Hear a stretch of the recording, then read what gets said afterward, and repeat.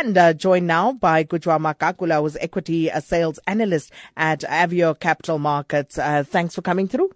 Morning, and morning to the listeners. Now let's start by looking at what the US Fed is likely to do. Do you think that they will hike those rates in September or December or at all this year, Gujwa? I definitely believe that September is not really in the framework at the moment. It's most likely going to be December. I guess there has been a lot of hawkish comments coming from Fed members indicating that they want to raise rates sooner rather than later.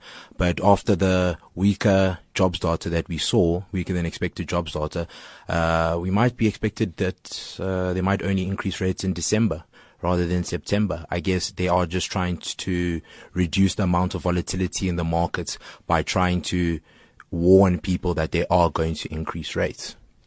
Well, and of course we're all dependent on what happens there, and that will fluctuate everything else everywhere else. But we'll see what happens there. But what will the rand likely do from this point, considering the US decision along with other local factors?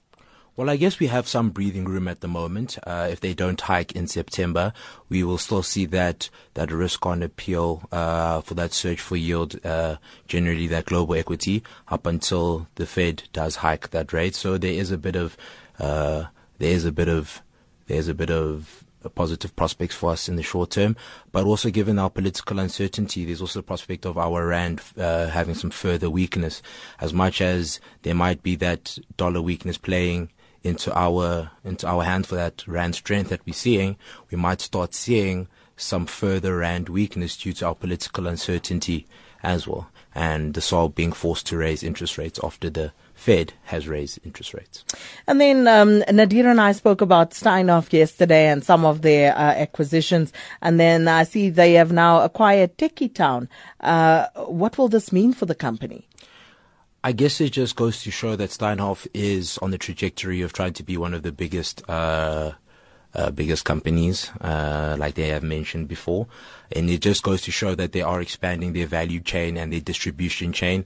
It just goes to, I feel like this business would fit very well with their Pepcore brand and their Pepcore value chain and as well, and it's a good acquisition. And also goes to show that Steinhoff is not purely operating in Europe and is also looking for opportunities, and that's very encouraging to see when such a large company needs to continue to search for opportunities. And then, of course, the much talked about iPhone 7. I spoke to Shre earlier. She's not impressed. I don't know. I probably will just be impressed because it's an iPhone, but I had a tweet earlier, I just found it now, from Madhya Petsane saying, so the iPhone 7 doesn't have a headphone slot, pretty much useless for black people using public transport. Not quite. Because that's going to be useless. But before we talk about, those technical specs, the investor concerns around this. I guess the investor concerns is that the majority of Apple's income, does come from the iPhone itself, the iPhone product itself. So it is a main concern to where's this company going to grow. There's going to need a lot of innovation. There has to be a great invention or some sort of technology coming out of Apple to grow them. I feel like at the moment they have plateaued, and that's what investors are concerned is what's next for one of the biggest companies in the world.